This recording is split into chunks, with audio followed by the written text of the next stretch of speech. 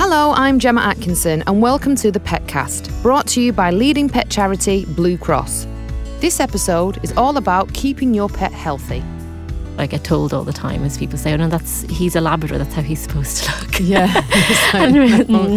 He really isn't. Alison Brennan is a senior vet for Blue Cross. 12 million households in the UK have a pet, and it's Alison's job to try and help owners keep their pets happy and healthy.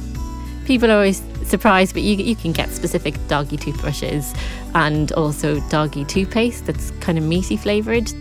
And sometimes that involves a little bit of myth busting. What's the best milk for a cat? No milk. No milk? So yeah, it can actually cause them to have an upset tummy. And that's what we do on the Petcast. We have candid conversations around the big issues facing pet lovers like me and you, with some of the UK's leading pet experts on hand to give us their best tips, tricks and guidance. So welcome, Alison. Thank you for doing this Petcast. What are the key steps, do you think, to keeping a pet healthy when it comes to like diet and exercise? How do we keep them in tip-top shape? Well, I guess the first thing is diet-wise, I guess, to the best sort of diet that you can really feed dogs and cats are kind of just dry commercial dog or cat food is usually the easiest, most convenient way to feed pets. There are a huge amount of different diets available. Usually the better quality ones come in a variety of different life stages. And obviously it is a little bit as well, quality. Often you will pay a little bit more for better quality cat or dog food. The main thing is to feed for the right stage that they're at. So with puppies, it is important that you feed them a puppy diet until they're of a suitable age, which varies a bit with the size of dog. And then once they get a bit older as well, it may be that they need a more senior diet too. At what age will they, because we have dry kibble for our two, and I'm at the verge now, my Ollie's 9 and Norman's 8, would they be considered a senior now? Yeah, generally animals over the age of kind of 7 or 8 actually would be considered more senior. And it may be, I know it feels a bit harsh, but it is at those ages that, different, they don't need quite as many calories. Like I guess with us, when we reach middle age, everything slows down, a bit doesn't more it? careful about our metabolism. Obviously, it depends on your pet. If they have certain conditions as well as they get older, like kidney disease or heart disease, it may be that your vet would recommend a slightly different prescription diet for them. But yeah, I mean, generally, like I said, I guess a dry, complete diet is usually quite good for dogs. With cats, the same. Sometimes giving them a bit of a wet isn't such a bad idea as well. We had a lady in on one of our other episodes, and she said every dog and cat really should have a waist. Now, my Norman, he's curly, and I had him cut, and he's a little bit on the plump side. He's a curvy dog, our Norm. Yeah. So we are trying to get his waist down. Is that important, obviously, with regards to the health? It is really, really important. And I think it's what's difficult is that, unfortunately, obesity is a big problem with pets these days. And I think a part of it comes from, as well, people's idea of what the norm is has slightly changed because of the fact that more animals are a bit overweight. So a common question I get asked, or more a statement that I get told all the time, is people say, oh no, he's a Labrador, that's how he's supposed to look. Yeah. No, he really isn't. But it's, again, like you were saying, I guess sometimes it's hard if they're particularly long-haired to exactly see that waist. But ideally, if you look at them from above, you should see the waist, or again from the side, they should tuck up underneath their ribs. But also feeling them, you should be able to feel their spine or their ribs with gentle pressure. Obviously, if you can see them very easily, or as soon as you touch them you feel bone, that's not a good sign. No, that's the other end of it. But the other way, if you're having to dig deep to feel the ribs or the spine, then that's not not too good. Can small pets get obese as well? Things like rabbits and hamsters, can they be just the same? They can, definitely. I think people don't realise that you do, have to be quite cautious with small pets, because they kind of have to be fed they're like grazers basically. But equally you can leave out too much, particularly if you're feeding them too much cereals or treats, that sort of thing. They can gain weight. So with rabbits, is if they start to have a bit of a podgy belly or they look cuter podgier, don't they? But it's obviously not good for them. I know, it's difficult. They do look cute, but again, I guess it's thinking of the health, how how unwell they can become if they are too overweight, how difficult it can be for their joints and that sort of thing. See, I got into a habit. I've got out of it now, and boy, the day let me know. They give me the sad eyes. When I used to have a meal, I used to instantly cut 2 little pieces off and put the 2 pieces to the side of my plate, and those would be for Norman and Ollie at the end of my meal. And they used to sit because they knew it was coming. Yeah. And I realised my mum was doing the same thing when they were at her house. Oh, really? My sister was doing the same. And I was thinking, oh my gosh, they're having way too many treats. Yes. Yeah. So we've knocked that on the head, and they still sit there and, they make me feel guilty for it. But is that something we have to be wary of, human food? I suppose I wouldn't give like that type of food to my daughter to say, like, so why would I do it to my pets type thing? That's exactly the right way to think about it, as well, as you feel like you're being cruel when they look at you with those sad eyes. But in reality, again, if children came crying to you about wanting more sweets, you wouldn't kind of constantly give it to them, even if they looked as cute. Yeah, you've got to be cruel to be kind, I suppose. Exactly, yeah. In the long run, it's going to be better for them not to do so.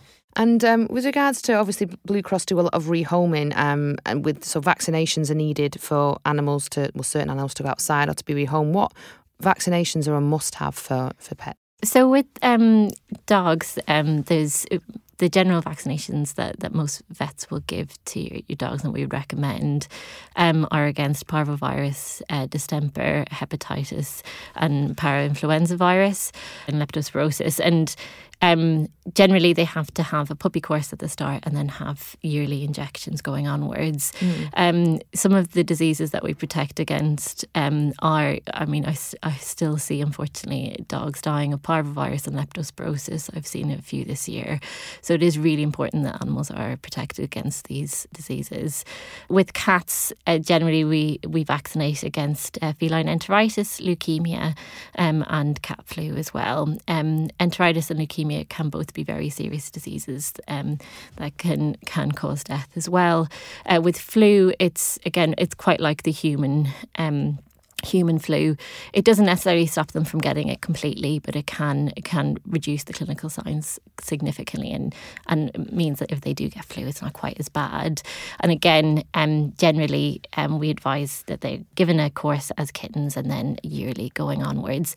But I mean, apart from everything else, with a healthy animal, they're coming for a booster vaccination. I mean, ideally you would have your animal checked once a year. So it's kind of a good idea to bring them once a year anyway, to have their injections and have a check over. Because sometimes little things like weight loss can be picked up on those yearly checks before it actually becomes a problem. And when you say, obviously, you as a vet, you advise they have this done, is it, I'm being naive because I don't know, is there a law that you have to, if you own a pet, you have to get these vaccinations done, or is it just down to the owner? No, it's not. It's down to the owner. And I guess, vaccines can be quite controversial. Some people really don't agree with them. Personally, seeing, like I said, pets in the hospital that I work in die every year from leptospirosis things that could be prevented. And parvo, things that can be prevented. And would you say when it comes to neutering a pet, it's more important? I mean, obviously mine have been done, but I think my friends who own cats have had theirs done like straight away, because obviously cats roam about and you don't know what they're doing or who. So is that something that you advise as well? Yeah, absolutely. It's with cats, again, we usually suggest neutering them at about 5 months of age. Particularly because they, apart from obviously unwanted pregnancies, they can pick up a lot of diseases from mating. So like feline leukemia virus and feline immunodeficiency virus, like feline AIDS. Oh, wow. Cats can pick that up from mating. Equally, a lot of male cats that fight can pick up feline AIDS too. And again, those diseases can, they live, there's no cure for them, and cats live with them all their lives and can make them very unwell. So that's why it's so important, in my opinion, to neuter your cat. The other thing is, like with female dogs, female cats can actually get infection in the uterus called a pyometra as they get older, which can be quite serious and sometimes fatal. And they have to have surgery when they're quite unwell, be spayed when they're quite unwell. So obviously spaying them when they're well is a better way option, to protect them. And the other thing is both dogs and cats, if female dogs and cats, if you neuter them earlier in life, you like dramatically reduce the chance of them getting mammary cancers, which is obviously not a nice thing to see your pet go through, or to have surgery to remove these lumps and that sort of thing. Wow, so there's so much. I just assumed it was literally to stop them having kittens or puppies. Yeah. But when you put it like that, it makes even more sense. Absolutely. More sense to do it. Yeah, there's so many health benefits to it. That's why we do really recommend it. And also there's so many unwanted puppies and kittens in the world. We spend a lot of time rehoming all these pets every year that are unwanted. That, again, it is better to not get caught with loads and loads of kittens. Yeah, no, you don't. Your house will be destroyed. Exactly. Now, Alison, you and your colleagues, you must get asked loads of questions every day. So I wanted to just get your thoughts on a few of these commonly asked questions. Some of them I'm dying to know as well, just so we can get our listeners on the right track. So I'm going to start off with food. Yes. Okay. Cats. Can cats have cow's milk or cat milk? What's the best milk for a cat? So ideally, once they're no longer with their mother, no milk. No milk? So yeah, they don't. Oh, wow. They don't need to have milk. And adult cats and kittens, they don't actually have the enzyme to digest cow's milk. So whilst they might quite like it, it can actually cause them to have an upset tummy. So is it just like water is best for them? So yeah, just water, and as long they don't need. There's no nutrients in it that they wouldn't just get in their normal food. So you can get artificial kitten's milk, which will do no harm, but it's just an unnecessary expense. All they need is the water and the food, as long as they're getting a complete diet. That makes so much sense, because I don't have milk. I have almond milk or any alternative. Yeah. And I was reading that we're the only species that drink another species' milk. Yeah. And obviously we're trying to force it on poor cats as well when they don't need it. Yeah. So it does make sense. Like they drink the mum's milk when they're kittens, yes, exactly. And then just onto water. Yeah, they get huge benefits from that, obviously, from their mother's milk, the same way as babies do off us. But after they're weaned, there's no requirement for it.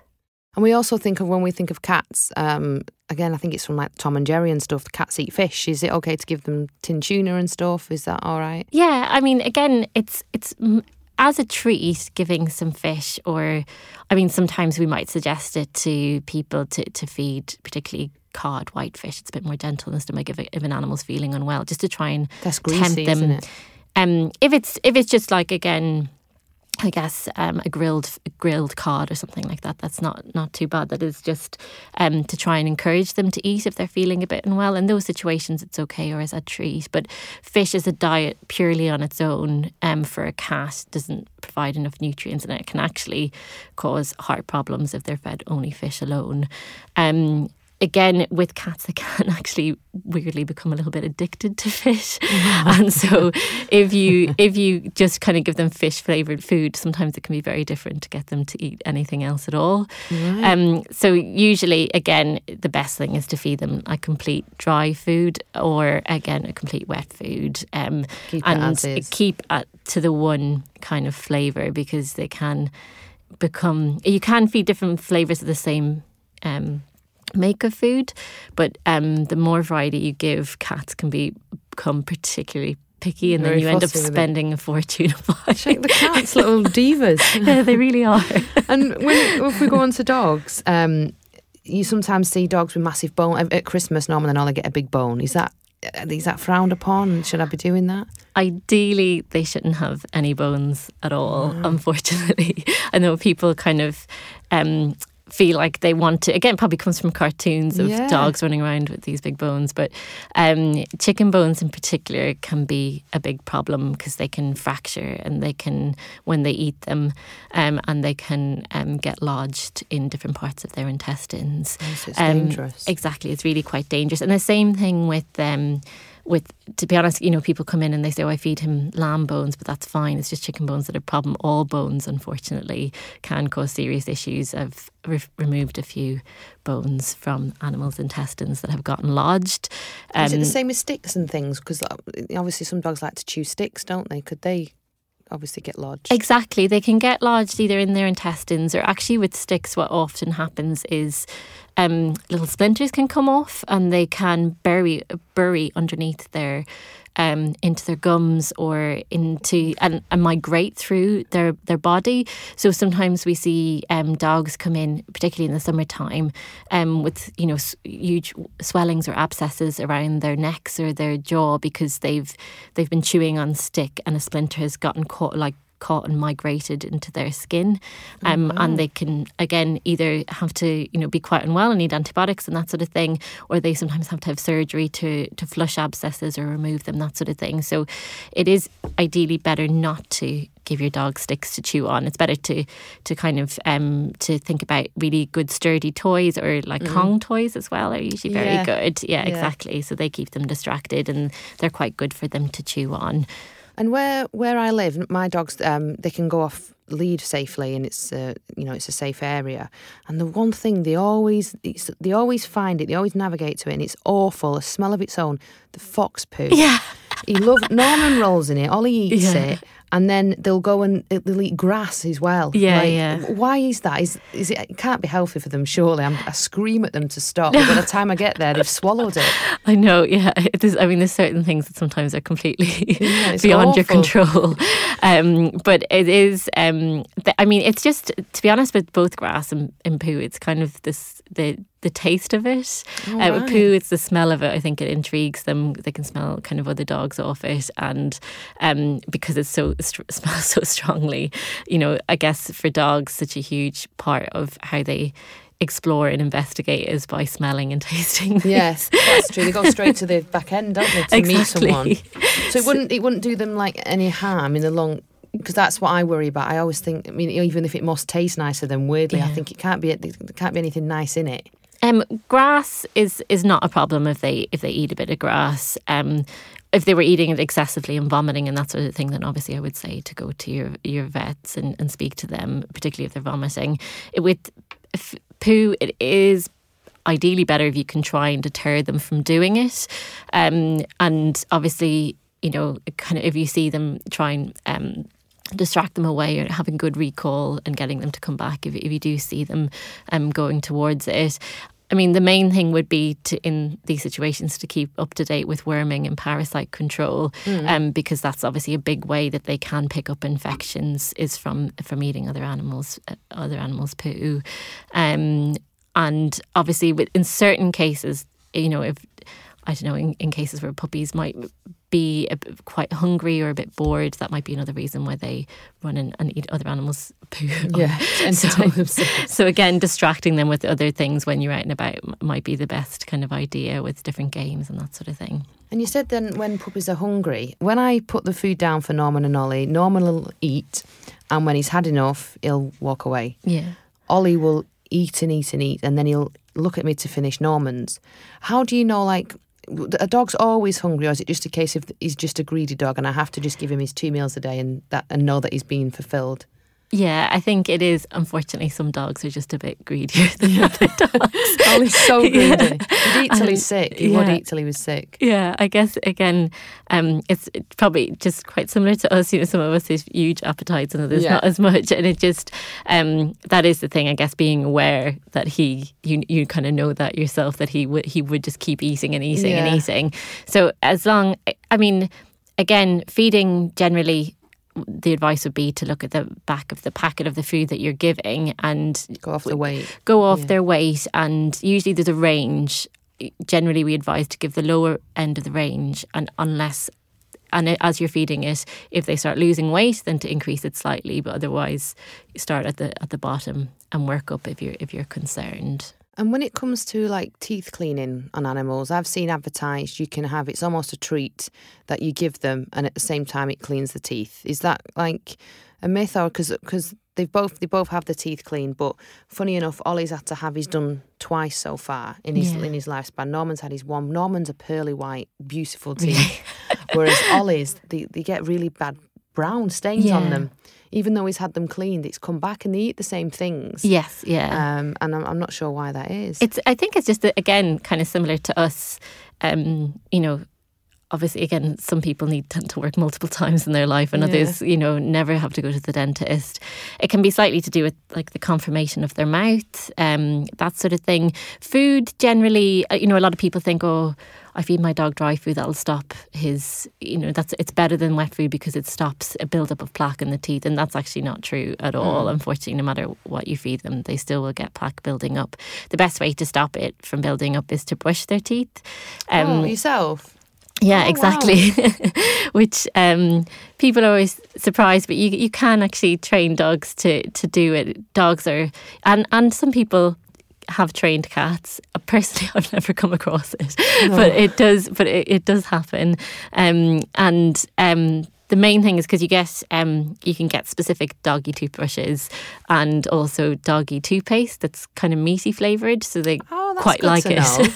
Oh, wow, I might try that actually. Yeah, it is a good idea to stop it building up. Yeah. I mean, the trouble is, I guess it's if we didn't wash our teeth, twice a day like we're advised for years, we'd get a build up too. We all. Most people need a scale and polish every so often. Yeah. So it's not that unusual for dogs that it would build up too. And with a dog and cat's breath as well, is that down to what they're eating, or is that just, again, like some people, they're unfortunate? Yeah. is that kind of thing? It is actually, to be honest. It is funny because it can... it is something that people ask us all the time. And sometimes, that would be the main way of finding out if an animal had dental problems is if your animal does have particularly smelly breath, it's worth bringing them to the vet and having it checked. And sometimes that can be because of a buildup of plaque or a damage to the teeth. Sometimes, though, their teeth are fine and they might just have slightly smelly breath, and it might be to do with the food they eat, or again, fox poo in Ollie's exactly. Case. It's no wonder. And there was a video going around ages ago. It was made into quite a funny video. They put music on it, and it was of a pug, and it sat like shuffling its bum. And someone actually commented underneath it in the vet profession and said, it's a cute video. However, it's a sign that something it's not comfortable. Possibly it's anal glands. So, because a lot of the time you see dogs, dragging themselves, and cats. Yes. And at first you think, oh, they've just got an itchy bottom. Yeah. But whenever they do it, we have to take them to the vet, and she empties their anal glands. Exactly. Yeah. Is that what that sign is? Yeah, exactly right. Yeah, it's it can be a sign of a few different things. To be honest, the most common thing is again an anal gland problem. And anal glands are two little scent-producing sacs that are just at either side of their bottom at 5 and 8 o'clock, and they just they are meant to empty out, but in some animals sometimes they don't empty properly and the fluid builds up, and it can be quite uncomfortable and painful for them sometimes. And sometimes if it's not empty, they can actually get abscesses and it can make them quite unwell. So if you did see that sign, the recommendation would be to bring them straight to your vet just to get that checked. It's quite an easy thing. Not the most enjoyable of all the jobs I have to do. No, I was going to say that it sounds awful. It doesn't smell like poo to me. It smells like a fish. I know, it does. It's not nice. Why does it smell of fish when it's come from his bum? Do you know what I mean? It's awful. It can also be a sign of worms, though. So equally, if they are rubbing their bottom, that would be the first thing that they would check. And it may be that your vet would recommend making sure that, or taking a wormer, or just checking that you're up to date with your worming. Definitely worth getting checked if you see that sign. And with animals, I personally, they don't lick my mouth, I'm against that, but Norman and Ollie do lick my face and they lick my nose in the morning, and I love it. But I know a lot of people say to me, it's disgusting, you shouldn't let them do that. Is it bad for them, cats as well? Someone said to me, if a cat rubs its face on you or licks you, it's their way of showing affection. Is that true, or is it just they like the taste of you? Yeah, I think it's like they want to show you affection, definitely. I think it's probably a little bit of a personal thing. I guess you always have to be aware that, dogs lick their bums and eat other poo and that sort of thing. Yeah. Unfortunately, there is a high possibility that they could give you something. Well, I guess my recommendation would be that to keep up to date with their worming and their flea treatment, them healthy, because there are certain worms that people can get. It is rare that they would infect people, but they can. So it is always a good idea to make sure that they're up to date with their worming, and probably to, again, just make sure that you wash your hands afterwards. I'm totally using this as a free vet consultation. Apologies. Right. So we want to ask the question: if my cat lies around all day, I'm envisioning Garfield. Should they be worried? Is that a bad sign? Some cats will just be slightly lazier than others, but cats can get quite bored, and as a result, if they're lying around all day, they can become quite overweight. And again, while going back to what you were saying about them looking very cute, it can be a big problem, and it can lead to things like them having, again, sore joints. Having diabetes is very common in overweight cats, and they can have other problems like urinary health problems, that sort of thing. So it is important to try and stimulate your cat to do exercise if they are being a bit lazy. There's lots of different ways you can do this, obviously with different toys, ping pong balls. You can actually get activity food balls for cats. So I've seen them, and they have to physically pour the kibble out and things. Exactly, because I guess when you think of cats in the wild, they have to hunt for their food, and they're used to having that sort of brain stimulation. So having these balls where they have to play around with them to release their food is a good idea. Or again, you can get food bowls that actually have kind of like rubber spikes and that sort of thing in them, where they have to try and play with their food a little bit to release it, that sort of thing. Those are all good ways of trying to get your pet stimulated and to get them moving around a little bit as well.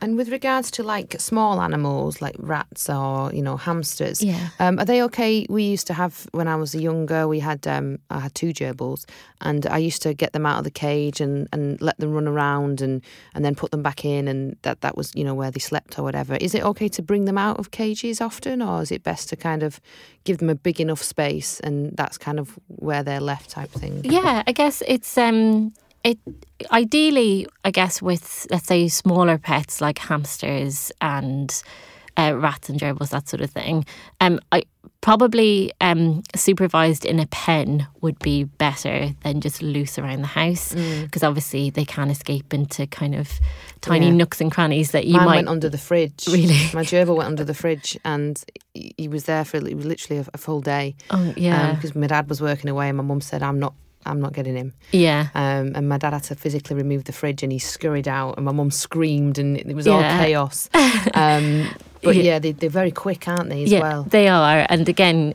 it can be quite serious if they do get trapped in areas like that, and where they're quite difficult to get out. And also they can there's a possibility that they could ingest things that they shouldn't have if they're running around freely. So ideally in a pen, obviously another good thing is to have a suitably sized cage or for them that has things like tunnels in it, so they can scurry through them and run around. Or even just, again, I guess for, let's say, hamsters, having a hamster wheel, but it has to be a reasonably sized wheel as well. If they're too small, they can actually damage their backs running on them. Oh, wow. So you have to be careful about the size. They have them balls as well for hamsters, don't they? Like a plastic ball that they put in, and they can...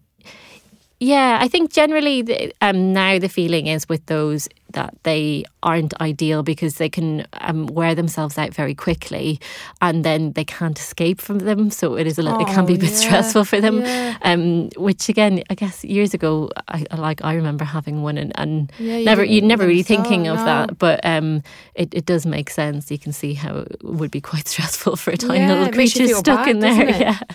Well, Alison, thank you so much. You've been really, really helpful, and I've learned a lot about my 2. So thank you for joining us. You're very welcome. Thank you for having me. That's it for this Petcast, but there's tons more information on our website, so head over to bluecross.org.uk/podcast. Whether you've got a moggy or a mongrel, a Syrian hamster or Shire horse, Blue Cross have got you covered. If you've enjoyed the episode, feel free to share it with a fellow pet lover, or write us a review on your podcast app, which will help people find it more easily. I'm Gemma Atkinson. The Petcast is a Bengal media production for Blue Cross.